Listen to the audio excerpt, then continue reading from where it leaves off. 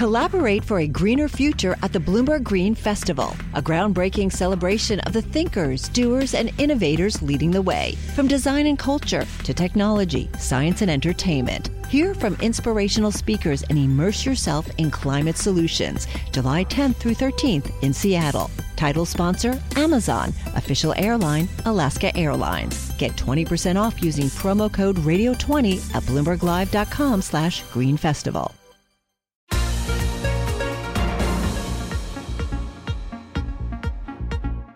Welcome to the Bloomberg P&L podcast. I'm Pim Fox, along with my co-host, Lisa Abramowitz. Each day, we bring you the most important, noteworthy, and useful interviews for you and your money, whether you're at the grocery store or the trading floor.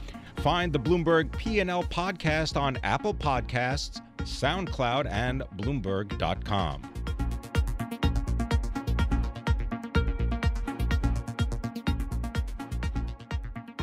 When will the pain in developing markets stop? Right now, we're looking at the MSCI Emerging Markets Currency Index dropping to a new low since 2017 in May, as people start to think, what's next? We've got India, we've got Indonesia. Will China go? Joining us now, Eric Fine, I'm very pleased to say, portfolio manager focusing on emerging markets, particularly fixed income. Dear to my heart, at VanEck Global, here with us in our 1130 studios. Eric, thank you so much for being here. In your quarter century of experience with developing markets from Morgan Stanley and at VanEck, what period are we in right now? What period is analogous to it in history? Sure. Well, first of all, we're in an experimental period, right? So quantitative easing is an experiment. And so referring back to history is tricky. But my short answer is it feels a lot like 94, 97. That there was a period of leverage, that an unwind or a tightening in policy began with the Fed. It began to have repercussions around the world. Some of them didn't seem major, didn't seem that important at the time. Mexico or in the case of 97, Thailand. Thailand's really not that important a place, right. And yet it cascaded and didn't stop until the Fed backed down. So if you see a cascading pain, I mean, are we a quarter of the way through here, or are we 3/4 of the way through? What do you think? Yeah, quarters. I'm not. I think right now is observing and storytelling time. Right. I mean, I was a sell side economist, so I can get into numbers if you want to. So I'm more comfortable saying we're still in the first half of this. Okay. And so, for example, in Turkey, after it was about a month ago, the big 8%, 10% sell off in the lira, positioning into that was unchanged, right? So people hadn't really reacted to that, and still to this day, I don't think a lot of volume has gone through the numbers on the screen on a name like Turkey. Maybe spot FX, but there's a lot of those interest rate levels you see. Not a lot is transacting, so it looks like a thing, but we're in a different world. So not a lot of people sold despite this, which is why I think the pressures are still there. You owned no Turkey. Correct? Correct. I'm an old style guy. If we don't like something, if our process tells us not to own it, we don't own it because we think the losses can be significant. When I ran research Morgan Stanley, Argentina was 20% of the hard currency index. Now, that sounds crazy from today's perspective, but that was a fact. That's what, the indices were small. It was a new thing. We thought they would default. That was interesting, but not a really unique view. A few other people thought, but we zero weighted it. That was very formative to me. If you think if we don't like something and you're really faced with capital losses, we think the bias should be to really avoid it and not worry that it's a big part of an index. Okay, so if that is the case, I mean, the way you're talking about, I'm old school that way. The one reason perhaps that you're saying that is because indexing has absolutely exploded, and a lot of people who've gotten into emerging markets have done so through ETFs and other index strategies, and they own a lot of things that they may not believe in. How will that change the dynamic in this emerging markets sell-off? Yes, well, indexing has, first of all, it's given investors access to products that they haven't had. And in general, average U.S. pension fund has 3% allocated to emerging markets bonds. If you look backwards, just the dollar index, you're supposed to have a lot more. So it served a real purpose. But I think in terms of market structure, what it will mean for specific countries like a Turkey is when things seem as if they've gone bad, but you look on the screen and it doesn't look that bad, don't think it's over. That's my main message. It's not that they're bad. It's just that for specific countries, it can create an appearance that things have stabilized when they really haven't. And so in a country like Turkey, I think there's a real chance that we get to capital controls. If you get to capital controls, the numbers on the screens right now, which I'm saying should be doubted, all of a sudden become undoubted because there's essentially nothing on there. And you have to. So that's the real concern. It's not an overall process. They're providing real opportunities for people who couldn't access great things like, in general, emerging market bonds have done well. Right. It's that for specific countries, it can create complacency when it's unwarranted. And I think it's very much the case in Turkey. Interesting. So you do invest in emerging markets. So it sounds like you do have a somewhat negative view of the asset class that you focus on.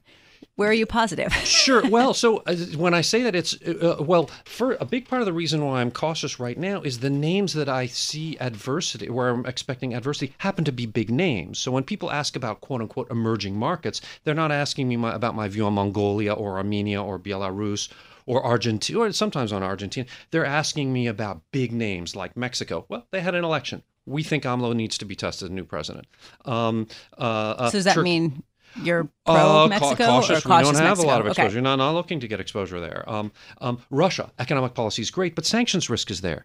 Turkey, I've already explained our view on Turkey. Yeah. Those are big names. So that's the spirit in which I'm answering it. So what are we excited about? Argentina, you could describe what's happening to emerging markets as a test. Some countries are passing, some countries are failing. Now, the test is not just one test. You take a few of them. But every single test, in my opinion, that Turkey has taken in this, they failed. They are not looking like their prospects are not looking good. Argentina, in our opinion, has passed all these tests. They floated the exchange rate. Not enough. But you know what?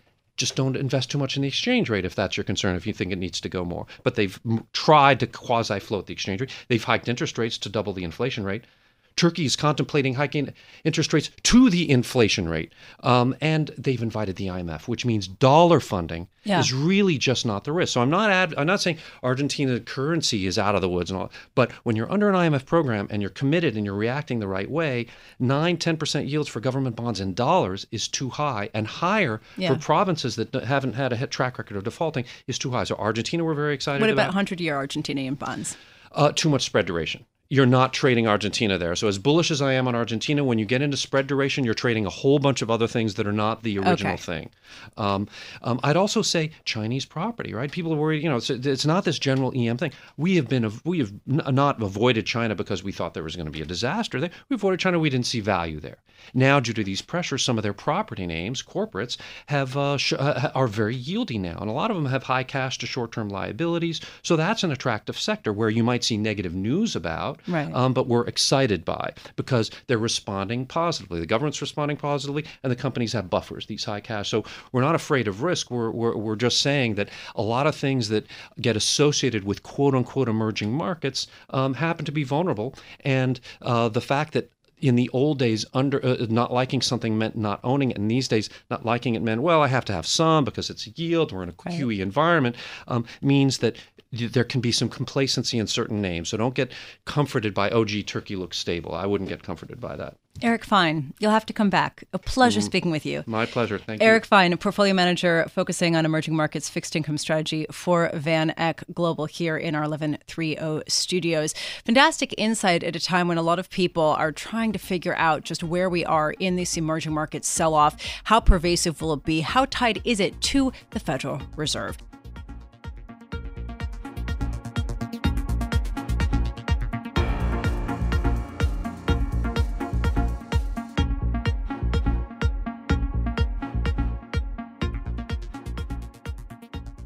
CBS shares down more than 3% today after Les Moonves, the longtime chief executive officer and kingpin of the media industry, was ousted after sexual harassment claims. What will be the future of this company? Who will be the leader to really take the place of Les Moonves? Joining us now, Porter Bibb, managing partner at Media Tech Capital Partners, also the first publisher of Rolling Stone magazine in New York. Porter, thank you so much for being with us. So, how big of a blow is this to CBS?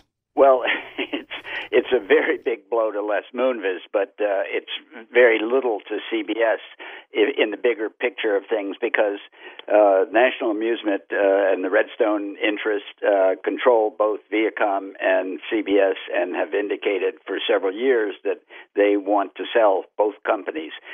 Sherry Redstone obviously tried to put them together. Les Moonves fought that because she would not commit to have him run the combined companies, which, interestingly, as a single entity, put back together the way they were before Sumner Redstone split them up 8 years ago, they would be worth 20 to 30% more than they are worth individually as standalone. So really, she was on the right track. Well, because there's so much redundancy, duplication of efforts and initiatives and organizational structures, and what CBS doesn't have, Viacom does, and what Viacom doesn't have, CBS does. Yeah. CBS has no real international presence. It has no real movie studio or very significant motion picture library that Paramount Pictures in Viacom offers. CBS has the broadcast networks, the broadcast content and archives, and Les Moonves has been very effective moving the company into over-the-top and streaming, and CBS All Access, CBS News have been quite successful. Well, what I guess that I'm wondering, I'm looking at Viacom shares, and they're a little changed today after being down for the two sessions prior, and CBS shares, as we said, are down more than 3%. What is the market missing that you're seeing with respect to the added value that these combined companies will have? Well, I think what is happening today in the market is shareholders are saying we're losing one of the best and most effective managers in the media business ever. Les Moonves has done an incredible job in the 15 years since he's been the senior executive at CBS. He's really fought the transition and landscape earthquakes that have been going on in legacy media companies. He's kept CBS on top of all the broadcast networks for a long time, and they're saying without Les, they don't know Joe Iannello, who's been Les's right-hand man for almost a decade. They don't know what's going to happen to the company, and they're not looking at it as a takeover target. That's what Sherry Redstone has had that in her mind for the last several years. She cleaned house with Phil Domon and others who left, put Bob Bakish in charge and prepared for a takeover of the combined companies. Nobody's focusing on that right now because, curiously, one of the board decisions that came out last night when they made the announcement about Les Moonves' departure, they announced that Sherry Redstone has agreed to a 2-year hiatus and won't push combining Viacom and CBS. I see. I don't know if that's enforceable. The bottom line, the asterisk on that whole announcement was, but if anybody else wants to promote a combined Viacom-CBS, you do that. There'll be no objection by the board. Almost trying to say, please come in here and rescue me so that I can stay out of it and sort of avoid the political fallout. I guess that I'm wondering, when you talk about the vision of Les Moonves, what is the vision that is required from your perspective for CBS over the upcoming decade or so during a nearly unprecedented transformation of the entire media industry? Right. Well, there's one word that answers your question, and it's called scale. CBS and Viacom, neither of them individually or collectively combined has the scale to compete with the tech giants, with Amazon, with Google, with Facebook, with Microsoft, or with Disney now, which is with their acquisition of 21st Century Fox's entertainment assets. They're going after Sky, and they will end up getting Sky in the UK. They're going to be a major streaming factor along with the tech giants, and CBS and Viacom individually or collectively cannot compete in that market. Who is going to be in a position to take up Sherry Redstone's suggestion and try to push for this merger sooner than later? Well, it's curious. Verizon has already articulated an interest in CBS. One of the board members right now, Bruce Gordon, is a former senior Verizon executive, and I'm sure he's talking to Verizon assiduously and figuring out whether or not this is the right time. Verizon claims that they're focused on developing 5G, the new streaming service that's going to revolutionize wireless communications and the Internet, but they don't have any content. And their competition over at AT&T bought Time Warner and does have content. So I think that Verizon is in first position to combine with CBS and or Viacom. Porter Bibb, thank you so much for being with us today. Definitely important to follow what's happening with this media saga that has entered a new phase without Les Moonves.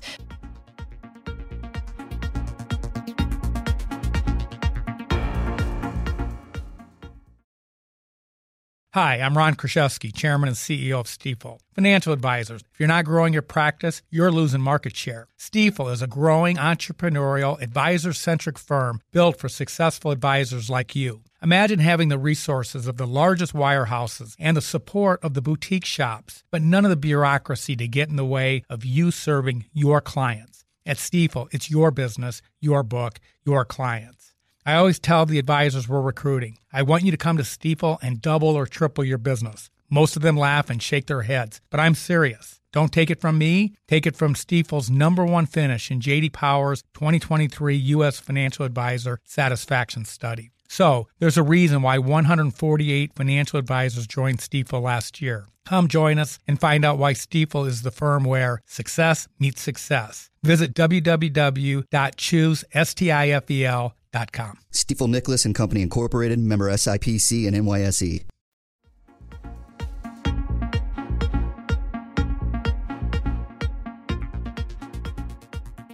Apple shares down today for a fourth straight day, the biggest four-day slump since April. This comes after the company said that it would have to raise prices on certain products in response to the additional tariffs that President Trump has proposed on Chinese goods. Joining us now, David Garrity, I'm very pleased to say, Chief Executive Officer of GVA Research. David, what do you take away from Apple's announcement about having to raise prices on certain products? To me, what's most significant is that Apple did not, in those list of products, include the iPhone, which says, here's the company, the product, the iPhone, provides the bulk of the company's revenues and profits. They said it wasn't going to be impacted by tariffs, which to me, I read that as saying that they're going to eat the higher costs that the tariffs would impact, the tariff effect would have on Apple in terms of its manufacturing. As you know, Apple is a global company, has substantial operations in China.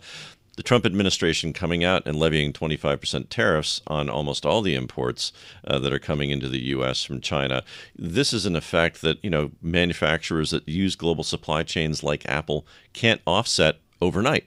And as a result, Apple is saying that with respect to the iPhone and the higher tariffs, they're going to eat the costs, which means that they won't pass through these costs to their consumers. However, in other cases where the company said in the case of iPods, in the case of accessories, prices will be going up. So, but here's what I'm struggling with. iPods, who has an iPod these days, right? These are all sort of the peripheral products of Apple's. What does it say about their confidence levels that is it perhaps that they don't have the pricing power to do that with the iPhone, or that they say are feeling more vulnerable in a time of increasing competition with smartphones, that they don't want to touch that? Well, you are in a situation where in the smartphone market, growth has essentially plateaued. There is a battle for market share. Don't forget, Samsung is out there. Samsung itself with very large operations in Korea, not necessarily in China. Apple has to consider what's its competitive positioning. And obviously, iPhone sales drive the sales of many other products for Apple. So for Apple to say essentially, look, we're going to eat the costs on this so we can hold on to our market share, this is what they're doing. I think the bigger picture, though, that we have to take away from looking at what Apple is saying and what Ford Motor Company are saying is that they have optimized their operations to operate in a global market. Imposing tariffs requires changes in supply chains that can't be made overnight. These require substantial capital investments, which are done over years.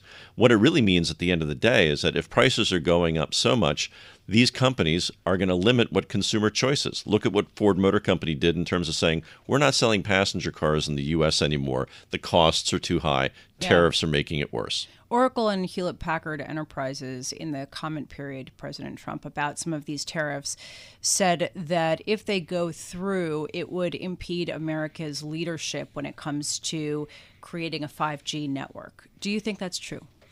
I would argue that, again, global supply chains matter. And in this case, we have components that are important for the adoption of things like 5G. 5G, as a wireless broadband protocol, arguably is going to usher in a new generation of services. If the U.S. wishes to fall further behind in terms of being technologically competitive, fine. Go ahead. Delay the implementation of 5G.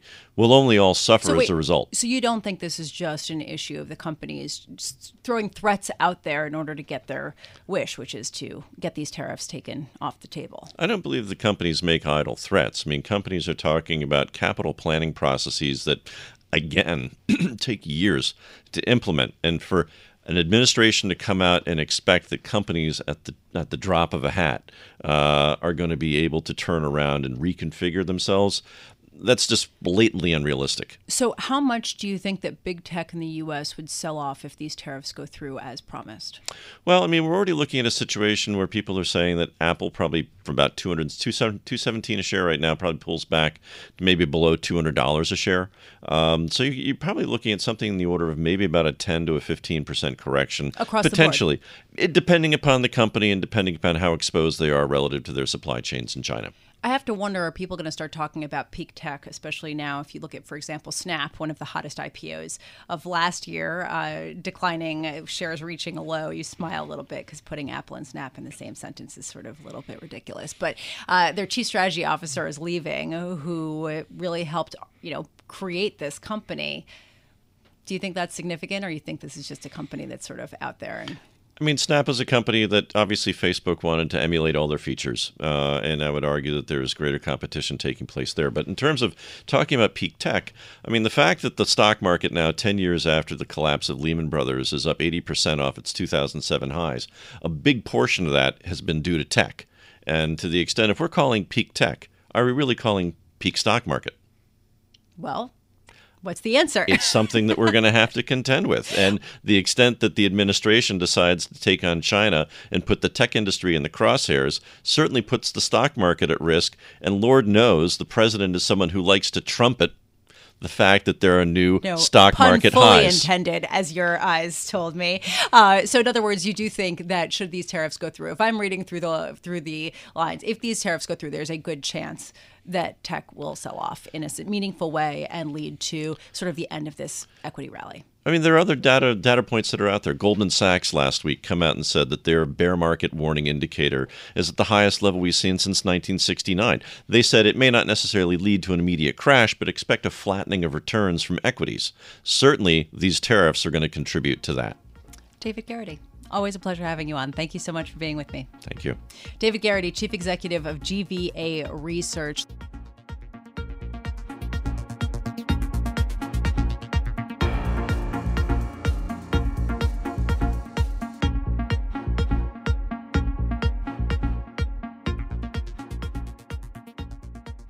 Depending on how you measure the world of cryptocurrencies, they have lost hundreds of billions of dollars of market value over the past 6, 7, 8 months. Joining us now to talk about this is Aaron Brown, columnist with Bloomberg Opinion, also former managing director and head of financial market research at AQR Capital Management. Aaron, I am so pleased you could join us today. I would love to get your take on the sell-off that we've been seeing in cryptocurrencies. Do you think that this is sort of marking the end of the fad of Bitcoin and other cryptocurrencies, or is it just another hiccup that we'll see in the rearview mirror in a couple of years?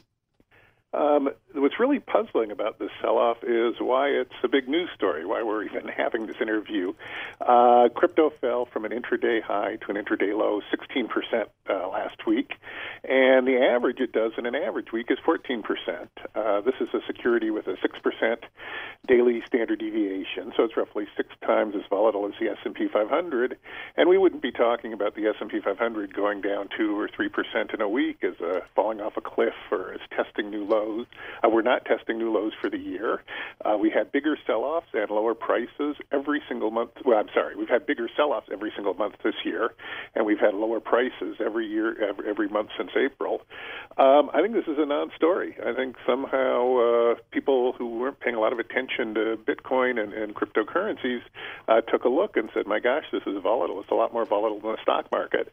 That's true. It's been true since they were introduced in 2009. You know, I think that you raised an interesting point, which is these are volatile. They will continue to be volatile.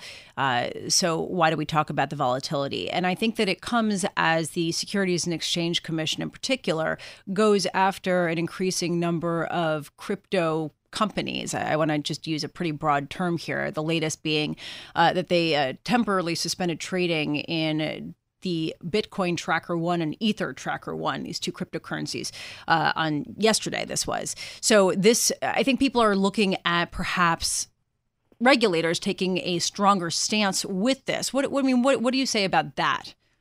Yeah, I think there were two. So there was that SEC. There was also an SEC shutting down the Frost penny stock pump and dump. Neither of these actions have anything to do with cryptocurrencies other than or anything essential. The penny stock was a classic penny stock pump and dump. It just happened that it was run by some people who were strong Bitcoin bulls.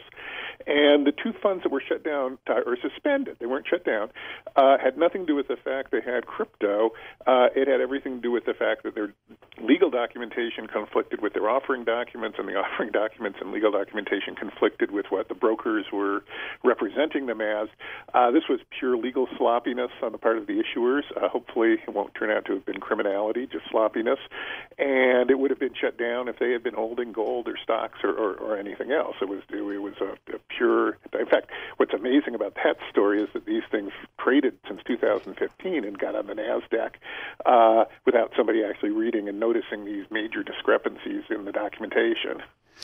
I guess that the other thing that sort of got my attention this morning and why I did sort of pay a little bit more notice to the sell-off was that the co-founder of Ethereum, Vitalik Buterin, was speaking with Bloomberg and said, you know, we may have seen the days of explosive growth in the blockchain industry. We may have seen those already. And going forward, this is going to be a much slower grind with a lot less hype. And, you know, how does that affect an industry that has been driven by hype? Okay, the industry is not driven by hype. I want to correct that. The actual code base and data that are driving the blockchain, that has been growing steadily in quality and quantity by developers who are not looking at the daily price charts. It's true 2017 was a year of hype, and we had them before, also in 2012 and 2013. And the hype was driven, in my opinion, primarily by the idea that institutional investors and retail investors were just waiting for some regulatory and infrastructure changes, and they would pour billions and billions, hundreds of billions of dollars into this crypto, and that turned out not to be true. The legal barriers were fixed, and the infrastructure was built, and nobody came to put in anywhere near that kind of money. But that has nothing to do with the long-term economic case for Bitcoin, the 5-10 year idea that cryptocurrencies are going to be a very important part of the economy to come. The Ethereum comments that we're not going to see another 1,000% increase, that's not too unreasonable given the size of the crypto market. I think that's what, if you're a bull, you're saying, okay, we got another 1,000% to go. We got another 10-time increase, and that would bring crypto to sort of what seems like a reasonable part of the economy on fundamental grounds. So if you're hoping for 10,000 or 100,000% return, then that's probably out of the question. But it always was. That's not new. Aaron Brown, I love having your real speak. Thank you so much for joining me today. Aaron Brown is a columnist for Bloomberg Opinion. He's also a former managing director and head of financial market research at AQR Capital Management, helping to put the Bitcoin sell-off into some perspective, also bringing down a whole bunch of other crypto assets with it. Definitely a volatile asset class that continues to see a lot of volatility. Thanks for listening to the Bloomberg P&L podcast. You can subscribe and listen to interviews at Apple Podcasts, SoundCloud, or whatever podcast platform you prefer. I'm Pim Fox. I'm on Twitter at Pim Fox. I'm on Twitter at Lisa Abramowitz1. Before the podcast, you can always catch us worldwide on Bloomberg Radio.